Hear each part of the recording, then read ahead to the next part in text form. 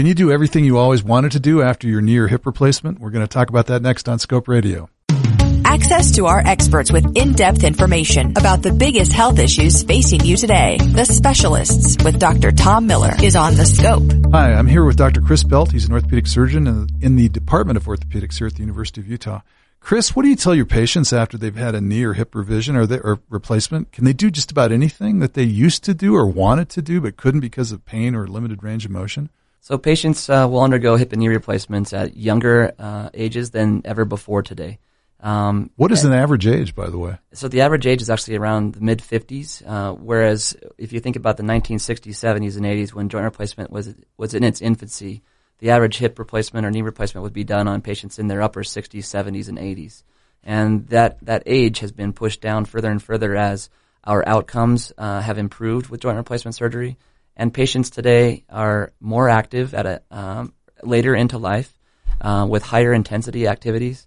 And they really want to be able to do those things that they've always loved doing later into life. And so, well, I remember there used to be more restrictions, or at least thought to be restrictions, on what activities could be done following a joint replacement. But that's changed a little bit. That thinking has changed with the new, I guess, prosthetic devices. Is that right? Our implant technology has definitely improved over the years. Our bearings are wearing at a lower rate and lasting longer now.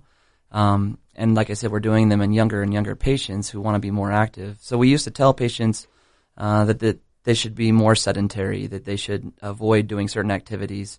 And as time has progressed, we've pretty much relaxed most of those restrictions on our patients. We have patients that snow ski 300 days out of the year if they can.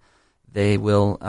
What about playing tennis or racket sports? They love to do it, and they will do it, and we tell them it's okay.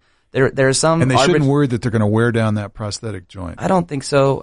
And if it did, there may be a revision option available for them in the future. But we really haven't seen significant failures of our implants due to patients being more active. In fact, if anything, I think an overall patient's outcome has improved when they're more healthy and active into their later years as opposed to being sedentary. So I would encourage most patients to be more active and do those fun things that they want to do.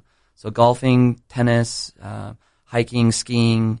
Running is maybe one you're not so clear about? Running is the one activity I might tell a patient that if they did that as their activity of choice for exercise, that perhaps they could choose a lower impact activity. Cycling, swimming, elliptical. Any of these would be lower impact and perhaps a little bit easier on the implant. But ultimately, we do have patients that still love to run. They run whether they play basketball or racket sports, like you mentioned. Wow. I've done a hip replacement on an 80-year-old woman who enjoyed running marathons, and she had come in to see us at our 6-week appointment and already run a half marathon, which is a little bit premature. We do have to let the implants grow into the bones. But people want to be active, and they will do things when they feel better after having their arthritis pain relieved by the surgery. They will become active again, and we want to encourage them to do that. So if you're getting an implant, let's say at the age of 50, how long, if you're still cycling or skiing, might that implant last? We expect 15 years on the average for a knee replacement and maybe 30 years for a hip replacement, even when a patient's really active. The differences there have to do somewhat with the type of bearing, where a hip replacement is sort of a round against round versus a round against flat bearing of a knee replacement. But many knee replacements we see back in follow-up at 20-plus years still doing quite well.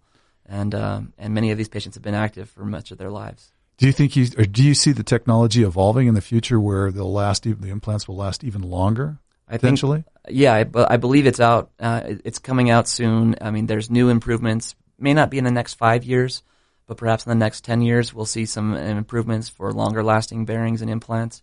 As surface coatings and the types of materials that we're using start to improve, the bearings that we use may evolve slowly and continue to show improvements. Interesting, informative, and all in the name of better health.